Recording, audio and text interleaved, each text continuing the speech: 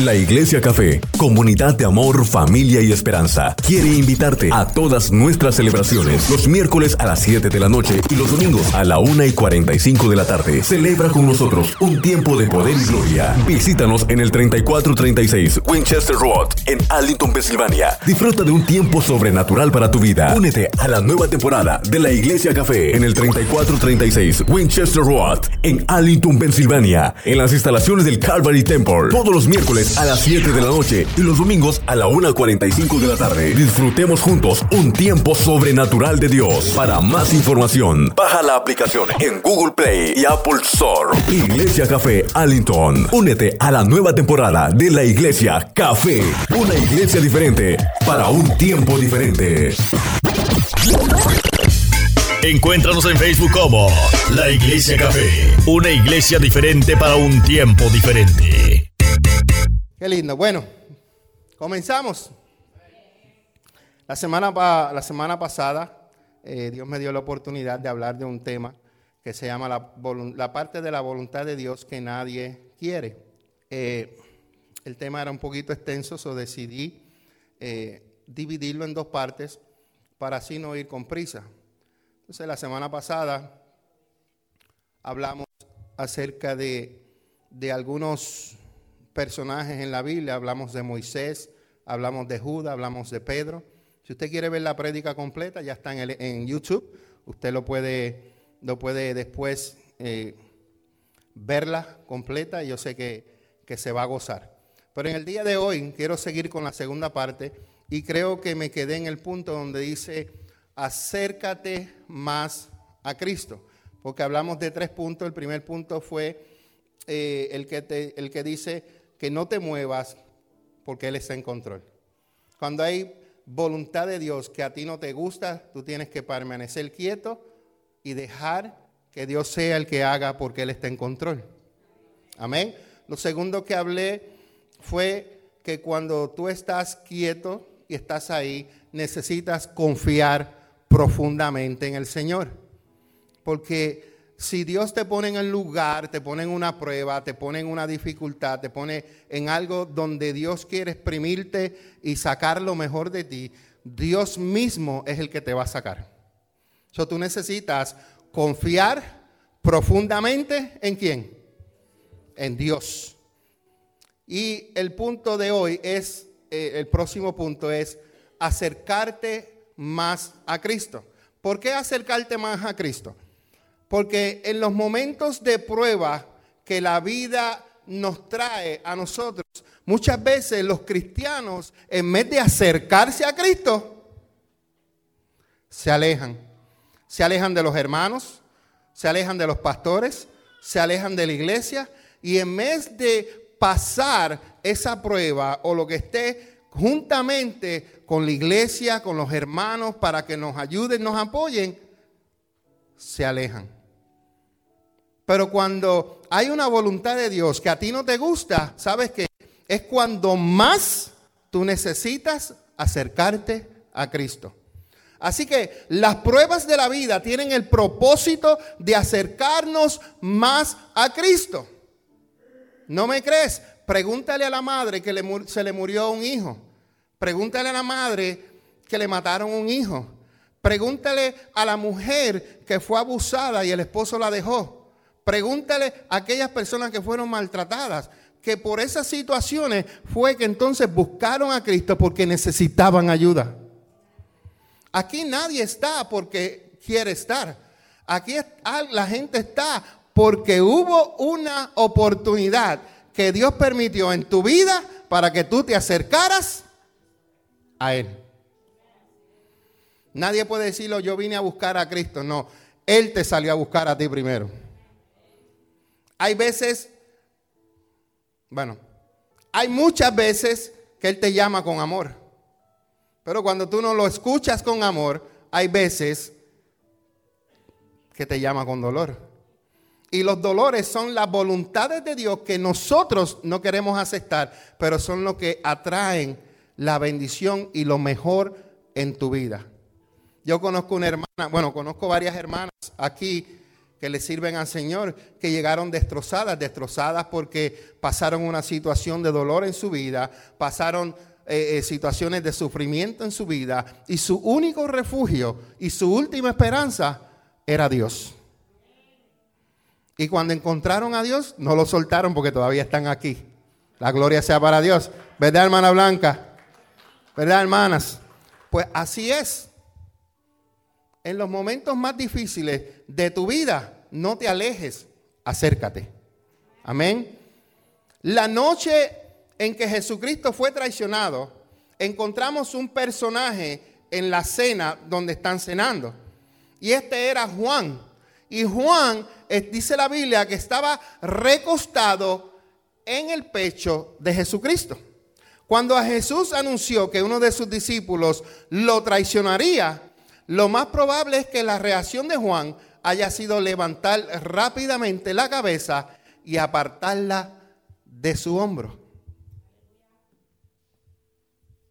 Hijo, ven aquí. ¿Sí? Párate aquí porque yo soy más grande que tú.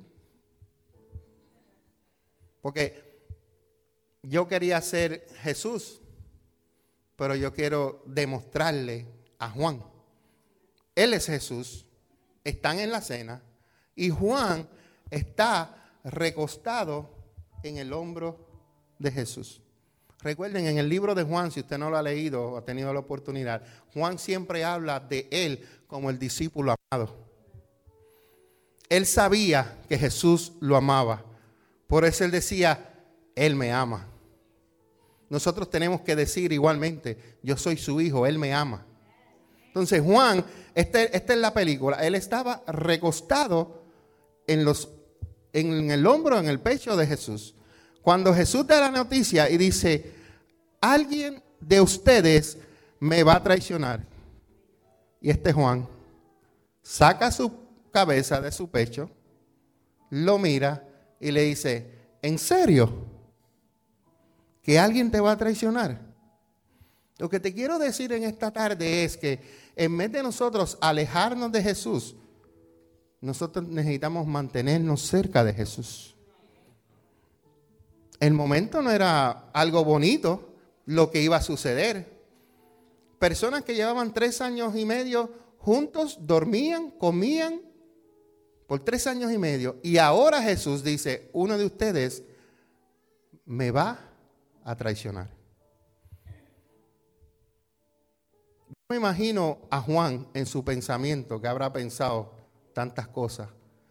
Y los que han leído esta historia, empiezan ellos a decirse, ¿seré yo? ¿Seré yo? ¿Seré yo? ¿Seré yo? Pero hubo uno que le dijo, ¿seré yo? Y al que seré yo, le dijo, amigo, lo que vayas a hacer, hazlo pronto. No lo llamó traidor, como leímos la semana pasada, que Mateo lo llamó traidor. Jesús lo llamó amigo. Porque si Judas no hacía lo que vino a hacer en la tierra, Jesucristo no hubiera sido entregado y no hubiera ido a morir en la cruz. Alguien lo tenía que traicionar y hacerlo. Alguien. Y esa es la parte de la voluntad de Dios que nadie quiere. Cuando eres usado por Dios, cuando Dios te está exprimiendo, como exprimimos la china, el limón, como apretamos la aceituna para sacar lo mejor, a veces Dios nos exprime así, porque Él quiere sacar lo mejor de nosotros. Hay cosas que Dios ha sembrado en ti, que todavía tú no las has descubierto. ¿Sabes cuándo tú lo descubres? Cuando Dios te aprieta. ¿Tú sabes cuántos talentos salieron así de la gente cuando empezó el COVID? Cuando los encerraron. ¿Tú sabes cuántos talentos la gente no sabía que tenían? Muchos de ellos se fueron de su trabajo y nunca regresaron porque abrieron negocios, porque tenían talentos que ellos mismos no sabían. ¿Cuánta gente no se puso a hacer manualidades? A hacer cosas que no sabían que tenían ese talento. Hay muchas cosas dentro de nosotros que Dios ha depositado, que tú todavía no sabes, no lo has sacado dentro de ti.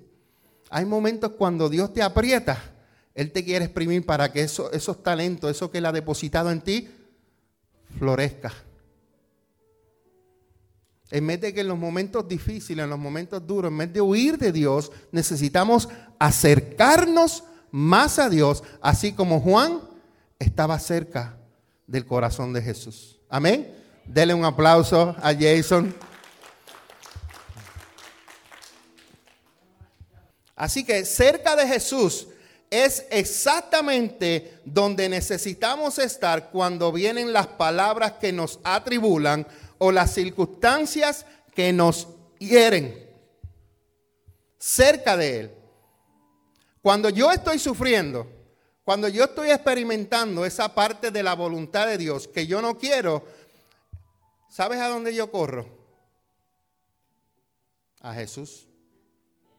Cuando hay cosas que en mi matrimonio que no van como tienen que ir, yo corro a Jesús. Cuando hay cosas en mis hijos que no están donde tienen que estar, yo corro al Señor. Cuando hay situaciones dentro de la iglesia, yo corro a Jesús. Usted estése tranquilo si sucede algo en su vida y el pastor no llega a amonestarlo rápidamente.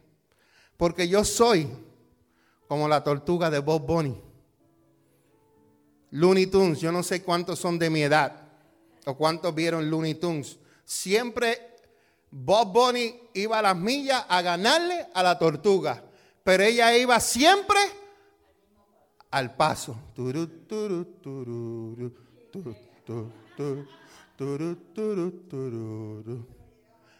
Pero llegaba.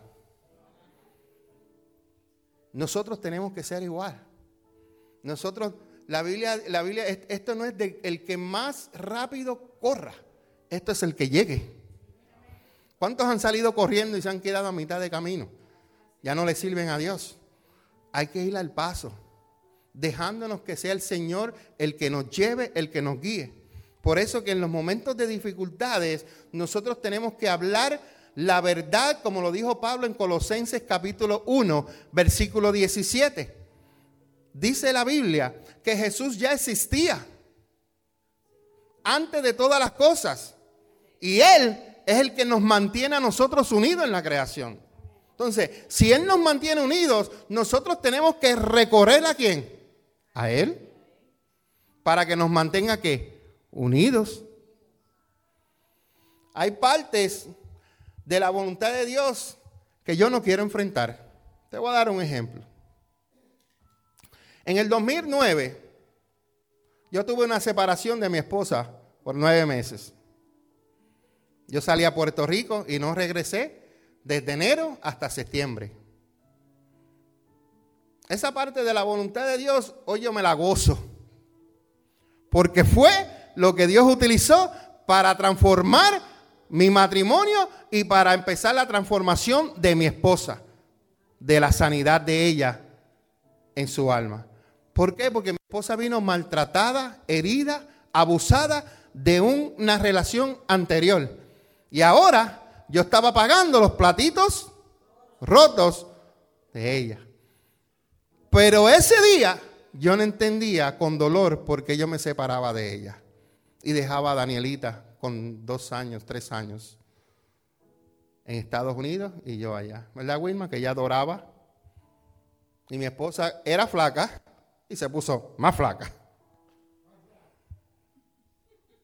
Más flaca se puso. Pero ese día, Víctor, yo no entendía qué era lo que estaba sucediendo. Por eso que hay que voluntad de Dios en tu vida que hoy tú no las entiendes. Pero va a llegar el tiempo que Dios te la va a abrir la visión y te va a decir, por esto tuviste que pasar esto, por esto tuviste que pasar esto, por esto tuviste que pasar esto, para formarte el hombre y la mujer que eres el día de hoy. Segundo, la voluntad de Dios que yo no quería era tener a una hija en un hospital haciéndole una operación que duraba 9 horas, la cual se tornó 14 horas. Mi hija Daniela, que tú la ves que ella canta, que ella danza. Mi hija tiene 2 varillas desde aquí hasta acá con tornillos. Y si yo no te lo digo, tú no me lo crees, porque de la manera en que ella danza aquí, yo digo, Dios mío, se le aflojó un tornillo. No parece. Pero esa voluntad de Dios, yo no la quería para mi vida. ¿Quién quiere tener a una hija con esa enfermedad?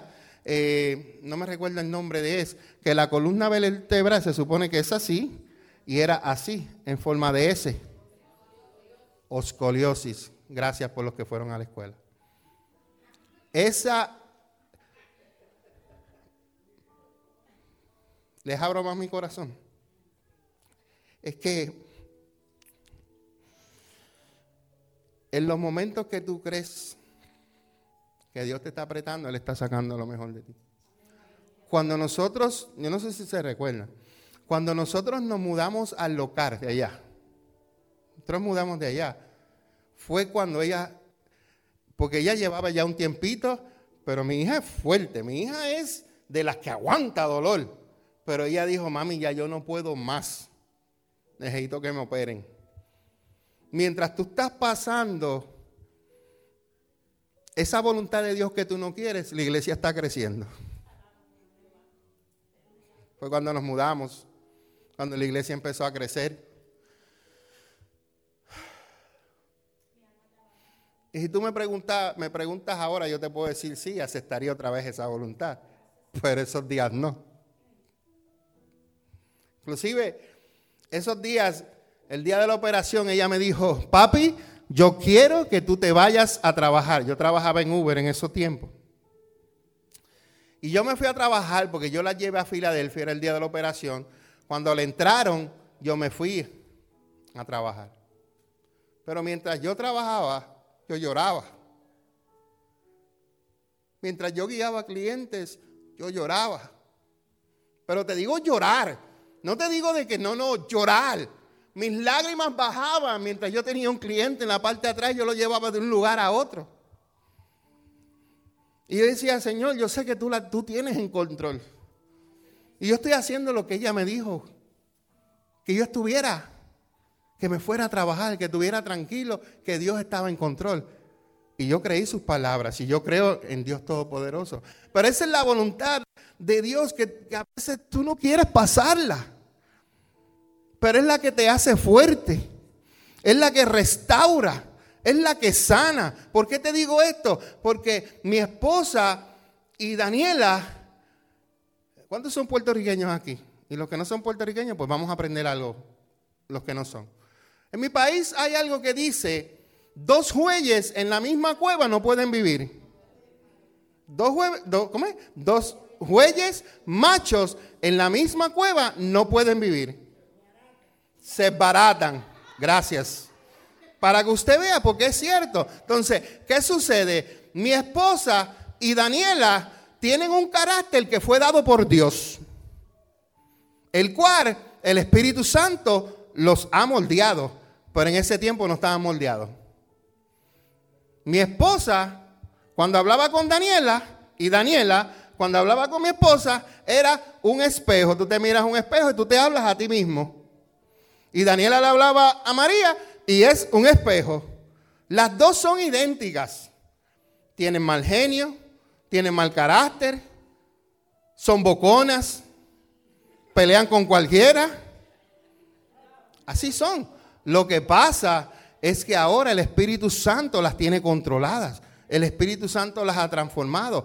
Pero en ese tiempo de la operación, la relación de ellas estaba rota.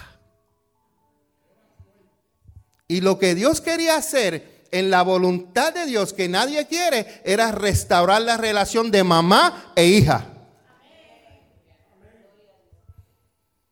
Yo sé que no sé si la pastora ha hablado mucho de eso a ustedes, las mujeres, pero eso fue lo que Dios hizo. Restaurar lo que el enemigo rompió. Daniela pasó momentos difíciles en su vida, pero todo iba en contra de su mamá. Hubo una época que le dio papitis y todo era con papi, pero la mayoría del tiempo era mami, mami, mami, y todo era mami, y mami tenía la culpa, y mami tenía... Pero Dios tuvo que sanar esa relación. Ella me ama a mí, pero yo sé que ella ama más a su mamá que a mí. Y mi esposa dice que Daniela me ama más a mí que a ella. Pero yo te puedo decir que ella me ama más a su mamá que a mí. Ella me ama mucho. Yo sé cuánto me ama, pero ella ama más a su mamá. Porque esa relación fue restaurada por Dios. Y esa voluntad, ¿quién la podía aguantar? Y después de eso, de la operación, Víctor, hubo una pequeña complicación porque había un fluir de la operación que acá arriba se estaba sanando, pero aquí abajo no se estaba sanando y había un líquido que estaba saliendo. Ya eso fue otro proceso, Aileen. Porque ya ahí tuvimos que ir a Filadelfia varias veces. En Filadelfia tuvieron que ponerle una máquina que extrajera ese juguito. El gravy, yo le digo. El gravy. Discúlpeme, ¿verdad? Que los que no han comido y Señor Padre, que ahorita la comida les caiga bien, que nadie coma gravy. Nosotros somos latinos, nosotros comemos arroz y habichuela con chuleta, ¿verdad? Y los que son de Honduras, pues comemos, tú sabes, baleada. Y los que son de Salvador comemos pupusa. Que son de México comemos tacos, burritos. Yo como de todo. Terminando lo de Daniela para continuar. Ya y eso fue otro proceso. Porque ya tuvimos que estar corriendo a cada rato para el hospital. Trabaja, no trabaja la máquina, problemas en la noche. Pero todo esto, Dios lo utilizó para sanidad. Posiblemente hay personas que no entiendan el por qué tu hijo se está enfermando, por qué tu hijo se enferma. Pero déjame decirte, hay algo que Dios está haciendo. Hay algo que Dios está obrando.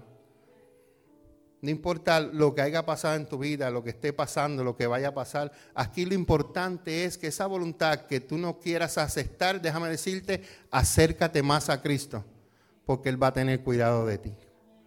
Amén. Acércate a Él. Hay un versículo. Ok. Esto es algo que apunté aquí. Nosotros hemos tenido tiempos difíciles, la pastora, yo, Daniela, familia. Hemos tenido tiempos de pérdida, hemos perdido familiares, hemos tenido aflicción, pero hemos aprendido lecciones inmesurables de confianza en el Señor. Él es el que nos ha dado la paz, Él es el que nos ha dado lo que se llama la fortaleza para enfrentar toda situación. Nosotros hemos escogido orar y creer que Dios está en control. Cuando tú oras y tú tienes la certeza que Dios está en control, tú te sientas y te relajas y tú confías plenamente en el Señor. Nosotros como pastores hemos adorado, hemos llorado, hemos gritado, pero siempre manteniendo nuestro enfoque y nuestra atención en Dios. Y cada día nos acercamos a Él, no importando lo que sufrimos, pero sabiendo que era Él lo que más necesitábamos. En los momentos más difíciles de tu vida, tú te vas a dar cuenta que el que tú necesitas más a tu lado no es tu mejor amiga, no es tu mejor amigo, es Dios.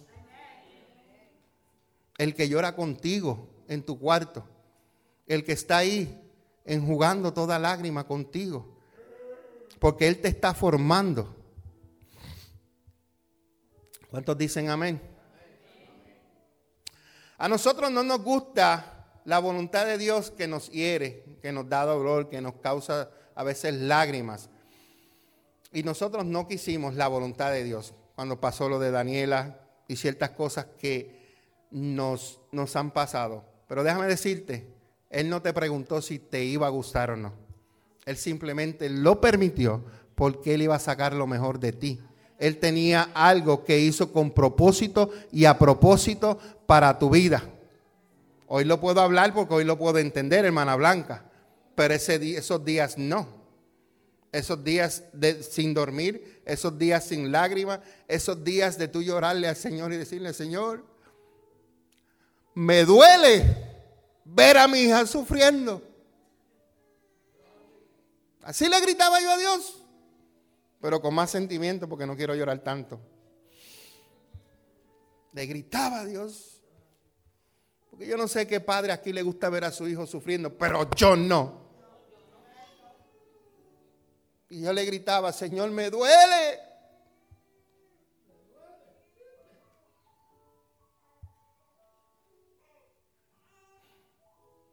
Me duele, Dios. Por ahí venía Dios y me abrazaba, me daba fortaleza. Aunque yo sabía que Él tenía todo el control, pero todo ser humano le duele. Y esa voluntad yo no la quería. Él no me preguntó si yo la quería. Él no tiene que hacerlo porque Él es soberano. Mi responsabilidad es aferrarme a Él con confianza. Confía. Confía, Domingo. Confía, María. Ella está en mis manos. No le va a pasar nada. Confía. Confía tus hijos a Dios. Confía tu matrimonio a Dios. Confía lo que esté pasando. Confía en el Señor. Amén. Hay un versículo bíblico que yo leí mucho tiempo atrás. Y es uno de los que uno hace favoritos y tú los atesoras en tu vida, en tu corazón. Y cuando llegan momentos en la voluntad de Dios que tú no la quieres aceptar, yo recurro a este versículo. Y se encuentra en Habacuc, y es un libro que sí está en la Biblia. Y mira lo que dice, Habacuc capítulo 3, versículo 17 al 19. Aunque las higueras no florezcan y no haya uvas en las vides, aunque se pierda la cosecha de oliva y los campos queden vacíos y no den fruto, aunque los rebaños mueran en los campos y los establos estén vacíos. ¿Cuántos aunque hubieron en ese versículo? Aunque las higueras, aunque los rebaños, aunque se pierda la cosecha. 3. El 18 dice que aunque yo tenga que pasar por la operación de mi hija, que aunque yo tenga que pasar 9 meses separada de mi esposa, que aunque yo haya pasado lo que haya pasado en mi vida, aún así me alegraré en el Señor. Aunque te haya pasado lo que te haya pasado en tu vida, así te vas a alegrar en el Señor y te vas a gozar en el Dios de mi salvación. Y el versículo 19 dice: el Señor soberano es ¿qué? Mi fuerza.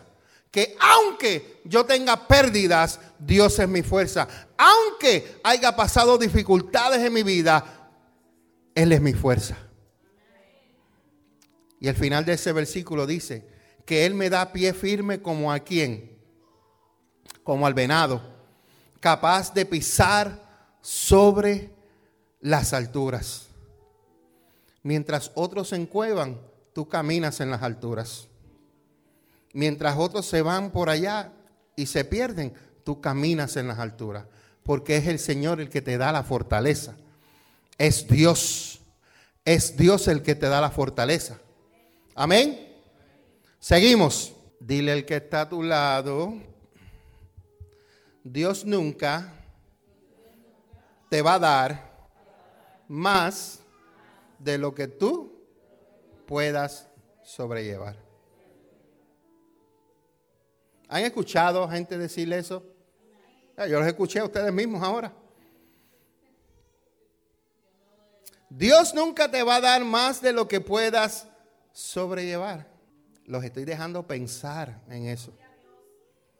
Porque tú sabes que yo no las puedo llevar, pero Él sí. ¿Qué dijo Jesús? Vengan a mí todos los que están cansados y agotados, que yo los haré descansar. Tú no vas a poder hacer nada en tus fuerzas. Yo puedo sobrellevar más de lo que yo puedo. ¿Sabes por qué? Porque tengo ayuda. Te voy a explicarlo ya mismo, pastor, usted está equivocado. No, está bien, te lo dejo ahí, te lo explico ya mismo. En 1 Corintios capítulo 10, versículo 13, nos dice que las tentaciones que tú y yo enfrentamos en nuestra vida no son distintas de las que otros atraviesan. Punto. Y Dios es fiel. No permitirá que la tentación sea mayor de lo que puedan soportar. Punto. Cuando sean tentados, Él les mostrará una salida para que puedan resistir. ¿Quién es el que te va a dar la fuerza y quién te va a ayudar a resistir? Cuando tú tratas de hacerlo por tu fuerza, déjame decirte, no vas a poder. Dios con frecuencia permite más de lo que nosotros podemos hacernos cargo, pero nunca permite más de lo que Él pueda hacerse cargo. De hecho, estoy hablando de mí, toda mi vida es más de lo que puedo sobrellevar. Por eso el pastor siempre dice, yo necesito de Cristo. Porque yo no puedo sobrellevar las cargas yo solo. Yo necesito de Él. Cuando joven, yo necesitaba de Dios. Como soltero, necesitaba de Dios. Cuando uno iba a buscar un empleo, dice, Señor, ayúdame. Necesitaba de Dios. Que aunque yo me crié en la iglesia, pero siempre decía, Señor, guíame. Y uno oraba antes de ir a buscar un trabajo.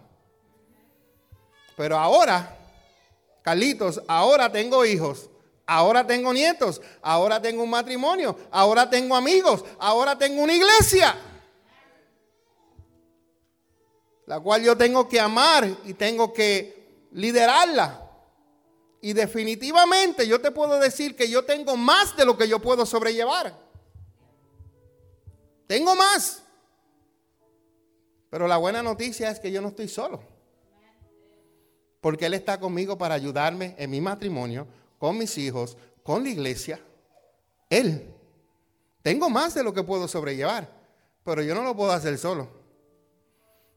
¿Cuántos aquí están de acuerdo conmigo que sin Dios estuvieran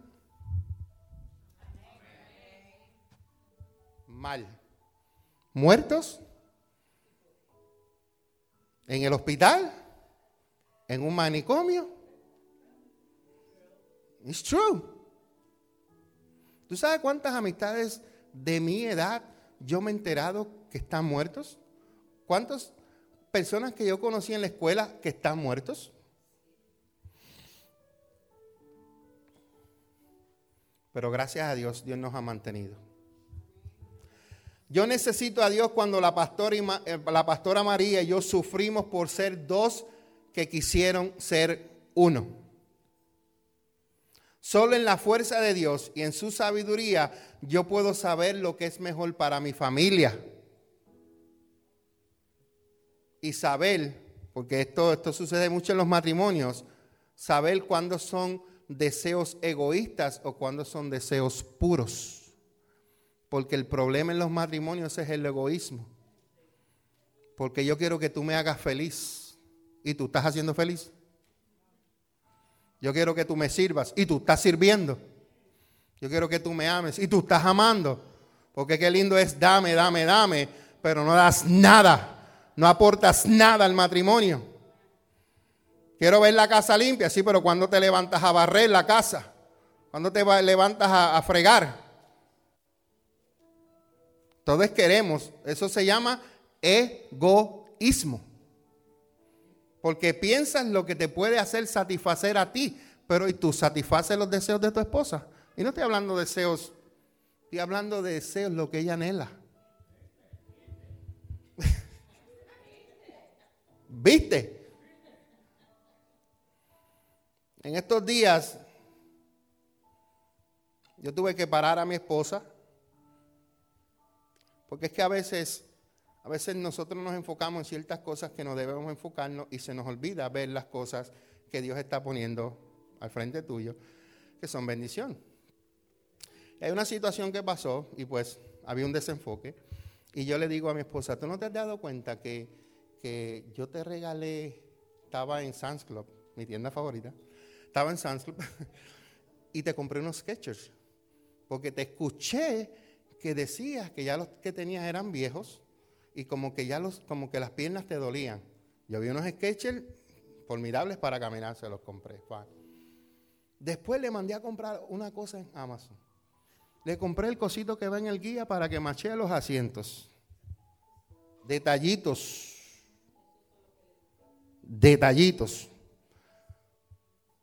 Después, como vio que yo le compré el screen mío para proteger el touchscreen, me dijo, yo tengo uno, sí, ya yo te lo tengo guardado. Lo compras tú después, le dije yo. Pero yo la sorprendí y se la compré yo. Todavía no se lo he puesto. Pero cuando venga del viaje, lo va a encontrar puesto en su carro. Entonces, son detallitos que posiblemente, tú dirás, pastor, que es un canto de plástico. No, para ella significa mucho.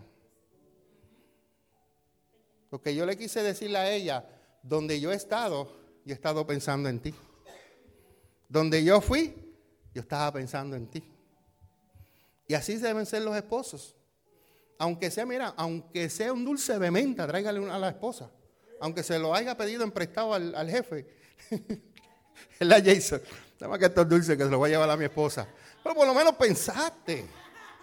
Come on. Si vas a llevarle flores, por favor, no hagas como unas personas que yo conocí que entraban al cementerio y buscaban las flores que estaban más frescas y se las llevaban. No hagas eso. Y es cierto, era una persona que me lo dijo y yo, de verdad, tú haces eso. Pues si son gratis, pero esos son para los muertos. Lo tuve que reprender, pero ¿sabes lo que yo hice?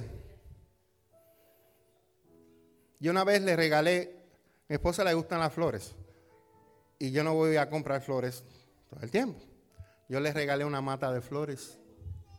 No, de verdad, hermana.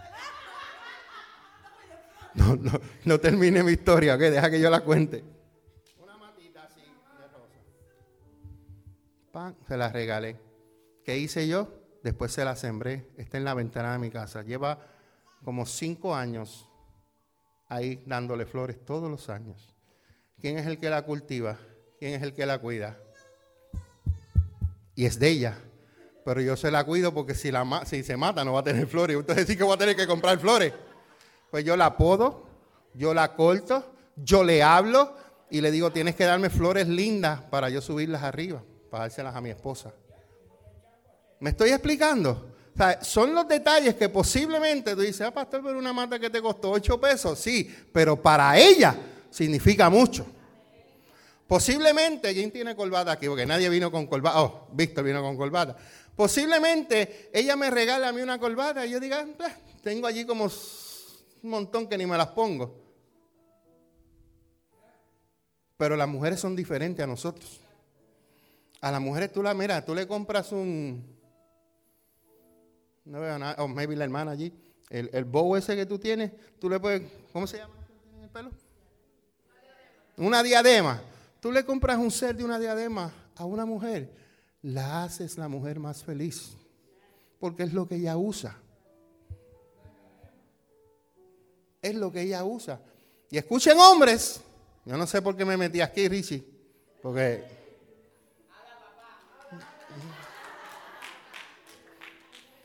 yo me recuerdo que hace 2 prédicas atrás la pastora estaba a fuego dándole a los hombres. Yo no sé por qué hoy estoy yo dándole fuego a los hombres. Tenía que estar dándole fuego a las mujeres. Pero así es Dios. Así es Dios. Son detallitos hermosos. ¿Usted se recuerda cuando usted era novio? Cuando eran novios, cómo se amaban, cómo se cuidaban el uno al otro.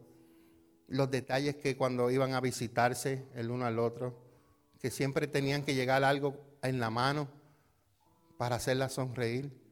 ¿Por qué han dejado de hacer eso? Si todavía tienen que seguir enamorándolo cada día. Yo, como decía mi mamá decía esto: Junito, ese era mi apodo, Junito es un chico fácil. Tú dame comida, estamos tranquilos. Vamos a la palabra para seguir hablando de los tiempos difíciles que nosotros pasamos.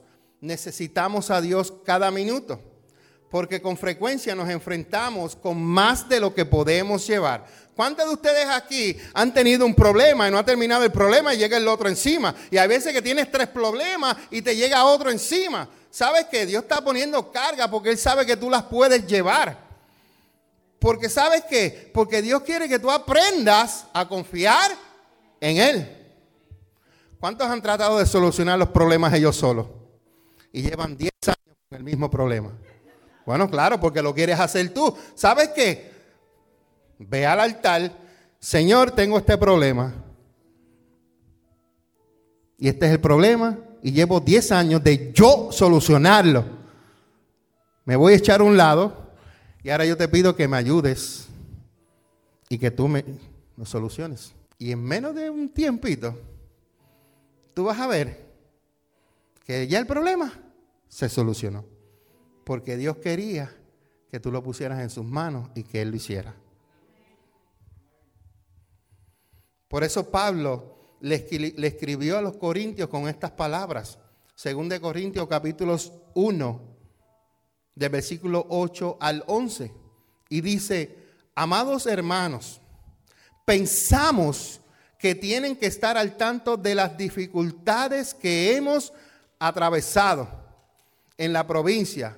Fuimos oprimidos y agobiados más allá de nuestra capacidad de aguantar, y hasta pensábamos que no saldríamos con vida. ¿Cuántos de ustedes han sido oprimidos más allá de lo que usted cree que no puedes aguantar? Ajá, yo lo he pasado. Pero ¿sabes qué? Yo me pongo en las manos de Dios, porque yo sé que Él me va a dar la ayuda, porque con mi fuerza no lo voy a poder hacer.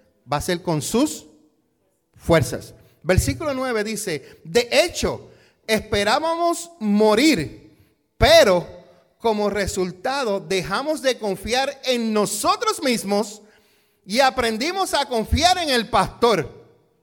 No, aprendimos a confiar solo en Dios, quien resucita a los muertos. Eso es lo que Dios hace cuando hay voluntad que nadie quiere. Es lo que te quiere enseñar, es que aprendas a confiar en Él.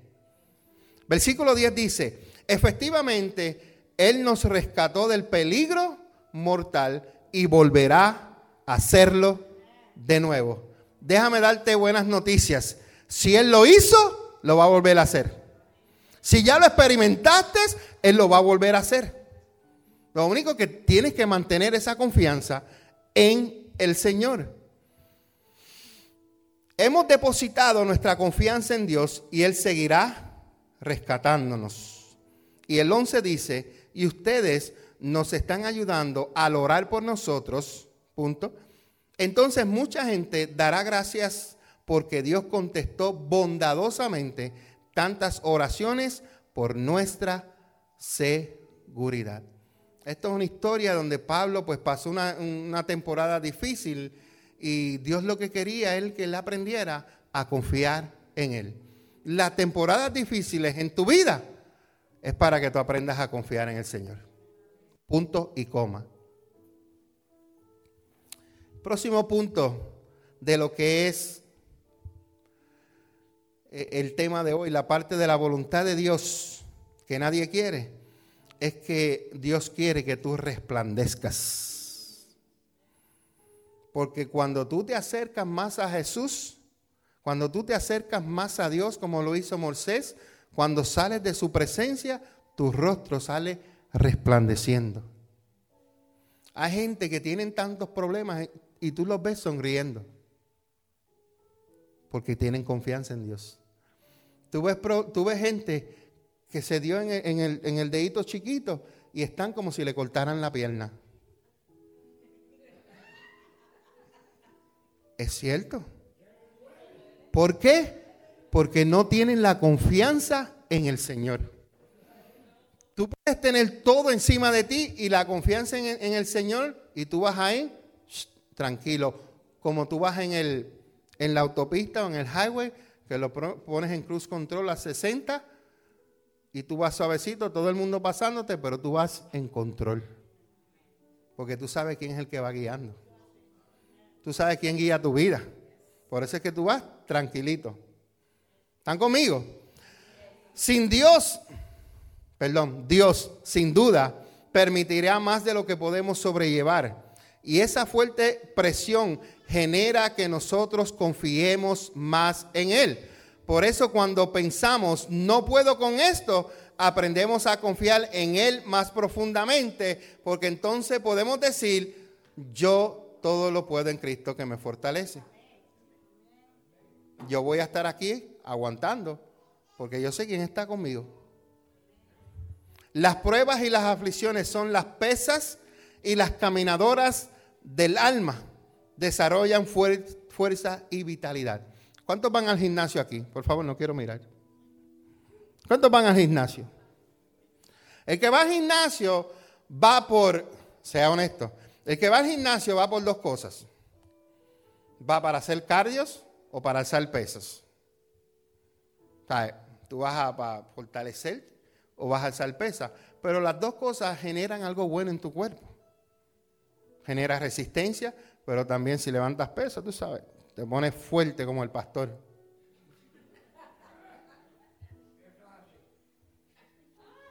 Lo mismo sucede cuando nosotros aprendemos a confiar en el Señor.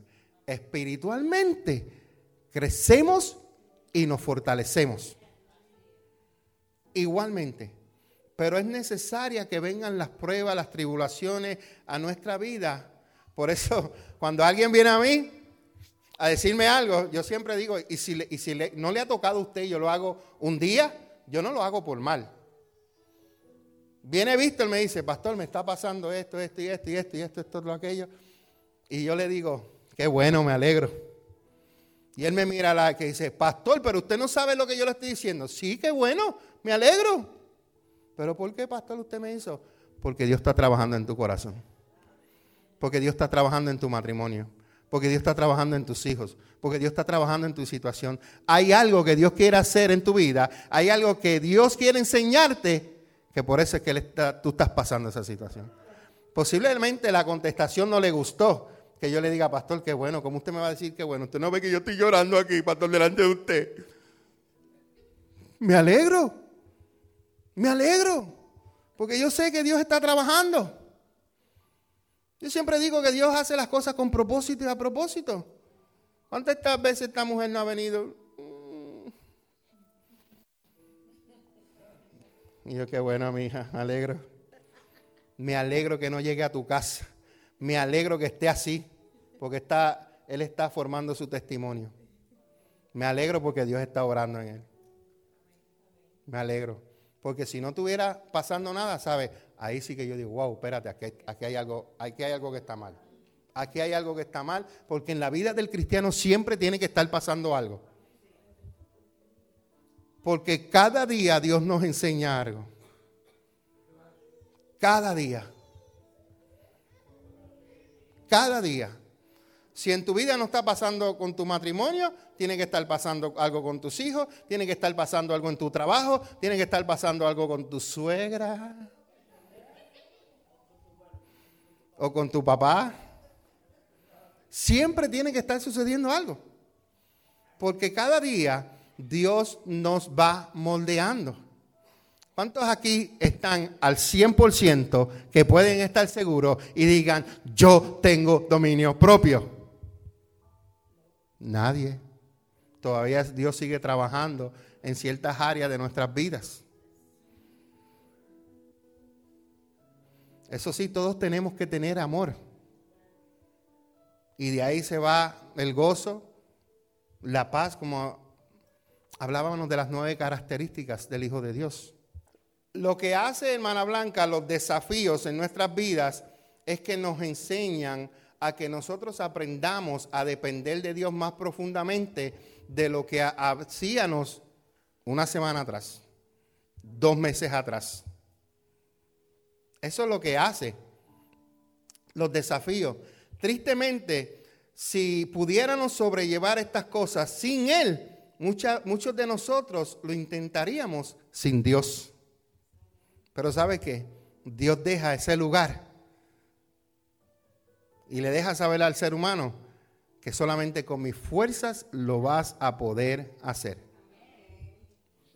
¿Cuántos se levantaron esta mañana de su cama? ¿Cuántos antes de levantarse de su cama oraron al Señor y le dijeron: Señor, permítame que yo pueda dar un paso? ¿Cuántos oraron así? Un paso. Tú sabes que hay gente en el hospital que están en terapia física, tuvieron un accidente y están, cuando quieren ir a la terapia, oran y le dicen: Señor, un paso. Y cuando ese paso se realiza, hacen una celebración porque fue algo que lograron. Un paso. ¿Cuántos pasos has dado en el día de hoy tú? Ese paso para esas personas parece imposible. Y es más de lo que ellos puedan soportar. Hay gente que lo que le dan el tratamiento es un paso, 2 pasos, vamos para la cama. Otra vez, un paso, 2 pasos, vamos para la cama. Hay días que se levantan que no dan ni un paso, pero siguen orando, siguen perseverando. Nosotros necesitamos de Dios aún para dar un paso. Aún para tú abrir los ojos necesitas de Dios. Aún para oler el mal olor de tu esposa en la mañana necesitas de Dios. Los mejores besos son los de la mañana. Esos son orgánicos. ¿Verdad que sí? Diga que sí, hermano. Diga que sí. Nosotros, vamos allá. No se me desconcentre en la prédica, por favor. No se me desconcentre. Solamente Carlito, porque sabemos que Carlito pues tiene su situación y trabajamos con él. Esas partes de su voluntad que nosotros no queremos hacen que el volumen de nuestra fe aumente. Hay una canción que dice: If he do it, if he did it, he will do it again. Si él lo hizo, él lo volverá a hacer. Si lo hizo una vez, lo va a hacer 2 veces. Si lo ha hecho 2 veces, lo va a hacer 3 veces. Si lo ha hecho 5 veces, lo va a volver a hacer la 6ª. ¿Cuántos han perdido aquí hijos? ¿Cuántos han perdido esposos? ¿Cuántos han perdido papá, mamá, familiares?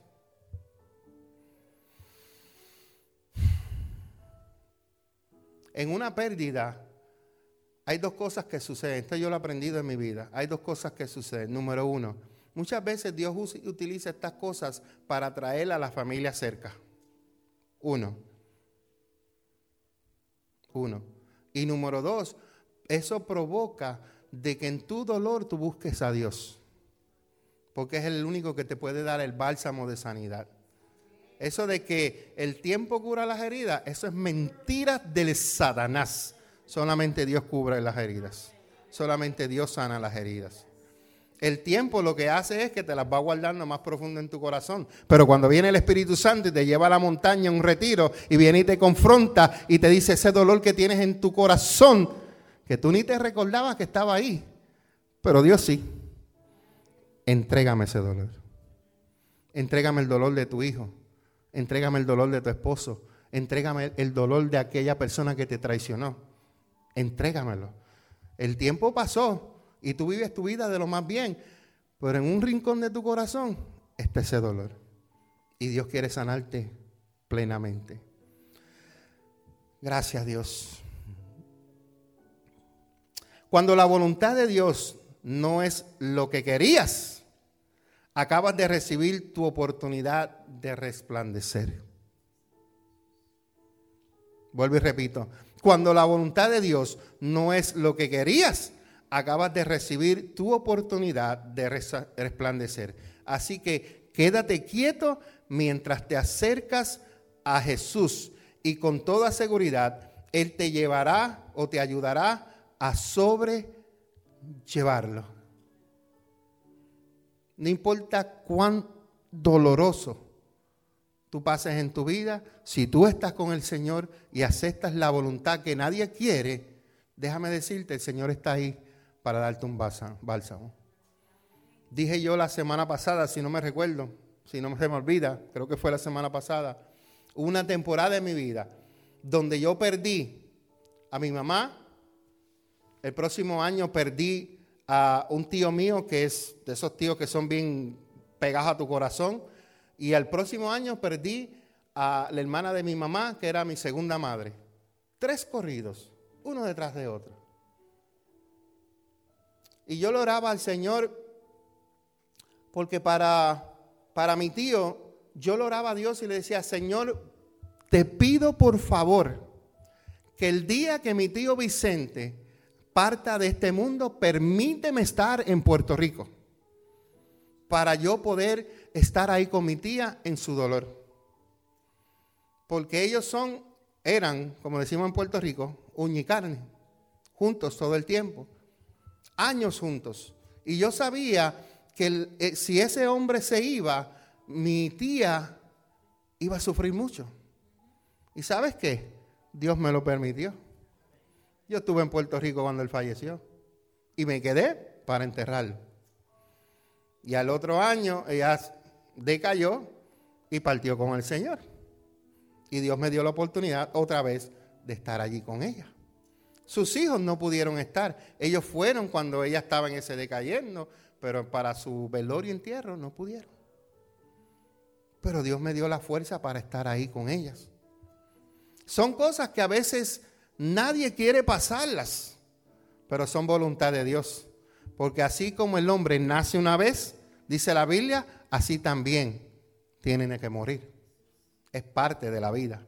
Concluyo con esto. En los momentos más difíciles, nosotros podemos confiar profundamente en que esas son las circunstancias precisas que Dios va a usar para llevar a cabo su plan eterno en tu vida y en mi vida. Todo lo que Dios hace en nuestras vidas es su plan, es su voluntad, es lo que Él quiere para nosotros. La Biblia dice en Jeremías que Él tiene pensamientos de bien para nosotros y lo mejor para nuestras vidas lo tiene Dios. Se acabó. Él es fiel para no herirnos a la sal. Él es fiel para salvarnos siempre. Y a lo largo de nuestra vida experimentaremos dolor y aflicción, pero no tienen el propósito de frustrar la misión del Señor, sino de hacerla avanzar. Así que al que está a tu lado, dile, oye, sigue confiando en el Señor y sigue de pie, porque lo mejor lo tiene Él para nosotros. Lo tiene Él para nosotros.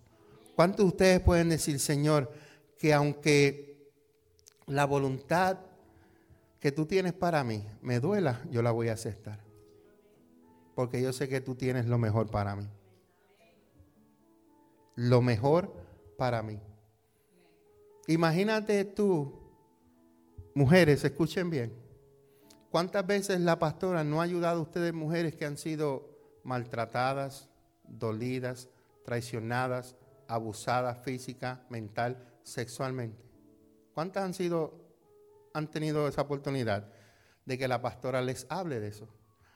¿Sabes qué? Hubo un tiempo que ella pasó su experiencia, su testimonio, para que esa voluntad que tú dices, esa voluntad yo no la quiero, Pero esa voluntad que Dios permitió es la que está ayudando a cientos y a miles de mujeres por su testimonio. Porque fue su sacrificio el que ahora ella puede hablar para poder ayudar y restaurar a otras mujeres.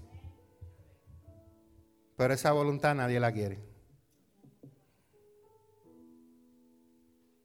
Por eso, si tú tienes hijos que todavía no le están sirviendo al Señor,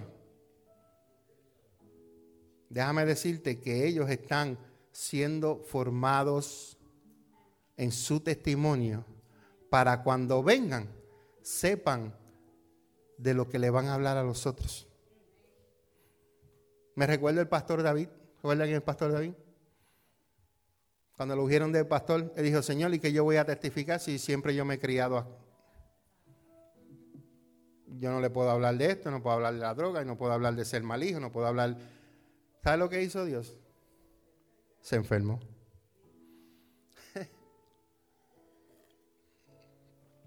¿Tú quieres un testimonio? ¿Tú quieres hablar de mí? ¿Tú quieres hablar del poder mío?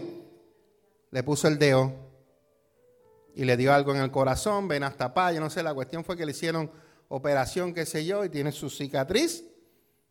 Y él dice: este es mi testimonio.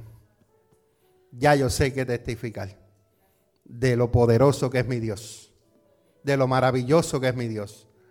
Por eso que los hijos, aunque no estén aquí, están building their testimony, formando su testimonio.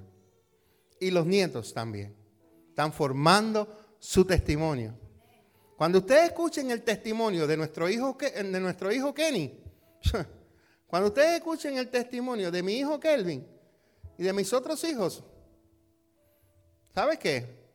Yo no estoy preocupado por mis hijos. Cuando yo salí de Buffalo, ¿cuántos supieron que fui a ver a mi nieta? Cuando yo salí de Buffalo, yo venía hablando con el padre y le dije: voy de regreso a Allentown a cumplir lo que tú me has puesto en mis manos. Por lo tanto, te pido que cuides de los míos. Te pido que el enemigo no me los toque. Te pido, y empecé a orar por mis hijos. Mientras yo estoy trabajando contigo, tú te encargas de los míos. Por eso es que yo no me preocupo. Yo antes sí me preocupaba. Un día el Señor me cogió en el altar allá en la 12 y me dijo: ¿por qué te preocupas por tus hijos? Yo los tengo en tus manos, en mis manos. La Iglesia Café, comunidad de amor, familia y esperanza, quiere invitarte a todas nuestras celebraciones. Los miércoles a las 7 de la noche y los domingos a la 1:45 de la tarde. Celebra con nosotros un tiempo de poder y gloria. Visítanos en el 3436 Winchester Road, en Arlington, Pensilvania. Disfruta de un tiempo sobrenatural para tu vida. Únete a la nueva temporada de la Iglesia Café en el 3436 Winchester Road, en Arlington, Pensilvania, en las instalaciones del Calvary Temple. Todos los miércoles a las 7 de la noche y los domingos a la 1:45 de la tarde. Disfrutemos juntos un tiempo sobrenatural de Dios. Para más información, baja la aplicación en Google Play y Apple Store. Iglesia Café Arlington. Únete a la nueva temporada de la Iglesia Café. Una iglesia diferente para un tiempo diferente. Encuéntranos en Facebook como La Iglesia Café. Una iglesia diferente para un tiempo diferente.